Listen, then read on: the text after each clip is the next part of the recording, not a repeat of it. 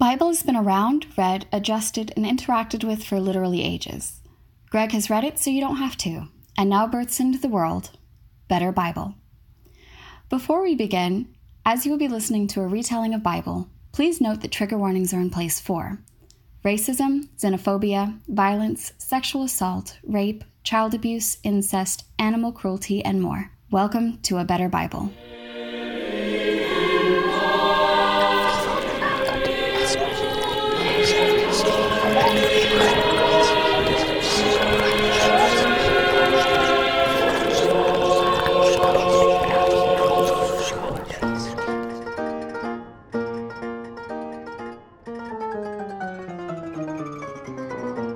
This fella is angry.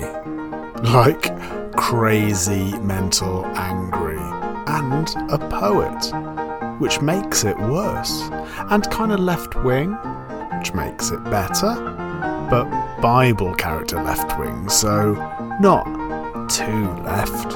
Anyway, we open with this whole thing being set in time and space. The time, it's when Jeroboam was king of Israel, so way back then.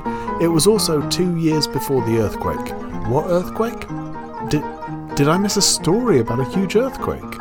Have I missed the final bit of the giant meta story? I'll be livid if I have. But that's the timing, and the location is the north bit of Judah, as Amos is a shepherd of Tekoa. Well then, we get all that sorted, now to have a listen to what he has to say, and blow me down. The man is angry. This short little book is chock full of brutal prophecy. Basically, God's furious with his people, for a change, lets everyone know that whilst it may be acceptable just about to have like 2 transgressions, 3+ is a dead no-no and will not be stood for. All the towns around Israel are name-checked as bastards for slaughtering all these people and treating their own people so badly. As a result, the wall will come down. The walls of all these places will be set on fire, kings in exile, people destroyed, everything will be fucked. Religious leaders and kings didn't bother looking after the poor, so they'll be fucked by God. This is the left-wing bit, by the way, having a go at the rich sticking up for the poor, which was kind of a big deal then, as they were mad keen on keeping the rich rich because that's how God wants it, like he really goes for them. Pointing out that father and son fuck the same women, there's no justice for the poor, they drink wine in church, it's all mental, even though God took them out of Egypt again with raising this. I noticed that every time God raises the taking out of Egypt, he fails to recollect that he intentionally made it much harder than it should have been by turning Pharaoh's heart to stone. He doesn't raise that bit quite so often, does he? Amos now tells the people of Israel that they were chosen and that's why they'll be punished, and this is interesting because a few times over going through Bible I have wondered to myself, and I believe I raised the question in a few episodes, just a couple of episodes ago in fact, with the first of the minor prophets, but are these God's chosen people or God's given people? Was he assigned them, or did he decide of all of humanity that these are the ones for him? If the latter, doesn't make too much sense because God really doesn't seem to like them very much, like at all. He's always angry at them, always saying how disappointed he is. Now, if he was assigned them, that would make sense. All the gods looking at humanity and taking it in turns to pick the ones for their team, God ending up with the ones no one else wanted. Makes sense. And in Amos, he keeps saying Israel are particular bitches as he did choose them. That's why he's being so harsh. Bad choices, I guess. So, as they have been horrid, God is telling them that people will come to destroy them, or those idols that they've got knocking about will be destroyed, as will the fancy mansions the rich live in. Everyone's getting ripped apart with hooks, so go and sin like a prick if you must. Pretend to give a fuck about religion.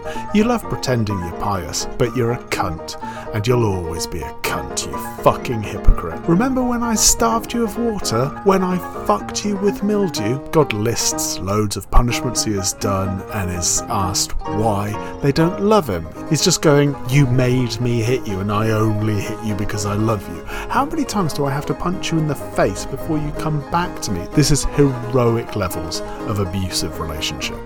Now we get some poems just pointing out more of the same, saying that everyone going to those other gods would be killed, lists loads of the other gods that will be destroyed, and points out that no one will drink wine or live in houses as they oppress the poor and innocent. It's just about 3 things that God repeats over and over. It does include the caveats of love good, hate evil, and maybe you can be redeemed, so that's something. And also, right, he points out that why are they all so excited about the day of the Lord? When he comes, he's gonna fuck them up. It gets wow brutal, with God saying he despises their religious festivals, their praying. All of it disgusts him because it's merely performative. He will not accept any of their offerings or listen to their fucking songs until justice has actually been done. All kings are cunts.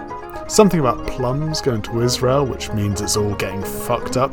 Jeroboam is going down. This upsets the king, obviously, as Amos is going about talking a hell of a lot of shit and kind of threatening the king. Amos is kicked out of Israel and sent back to Judah and prophesies there. Amos answers by saying he isn't one of those professional prophets, he's just speaking God's words, bitch. Your wife is going to be a big old prostitute and you're going to die because you're a bellend. Right, almost done. More threats about bodies being thrown about the place. Amos is given a basket of fruit, probably in a vision. Something about time being ripe to fuck off Israel. So a cheeky little pun from God there, and it points out that a terrible punishment will be bestowed upon the baddies. Men will be made bold. I am a bold man, and frankly, the disgust the Bible uses when mentioning this is a little upsetting. Anyway, God will also send a famine of the word of God. People will be so thirsty for God's words that they will not be able to hear anything. So God's still talking about fucking over his people. This time he'll sword kill them, stab fuck out of them, no place to hide. They will get got regardless of where they go. At the very end, we get a little spot of hope. God won't destroy all his people, and he will restore all this horror that he is planning on doing. It's going to be fucked for a bit because of God, but after a while he will kind of take them back and help them out. There you go. That's kind of aggressive and short one, isn't it? God telling everyone they're pricks, they will die and it'll be okay in the end. Bizarre fellow, this God, and I think you're picking up a running theme of these minor prophets. But anyway, I'll see you tomorrow.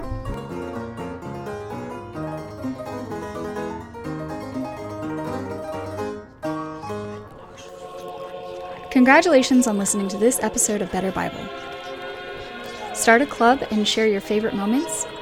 Tell your loved ones we're here, and we will save you. Greg bless. That's really stupid.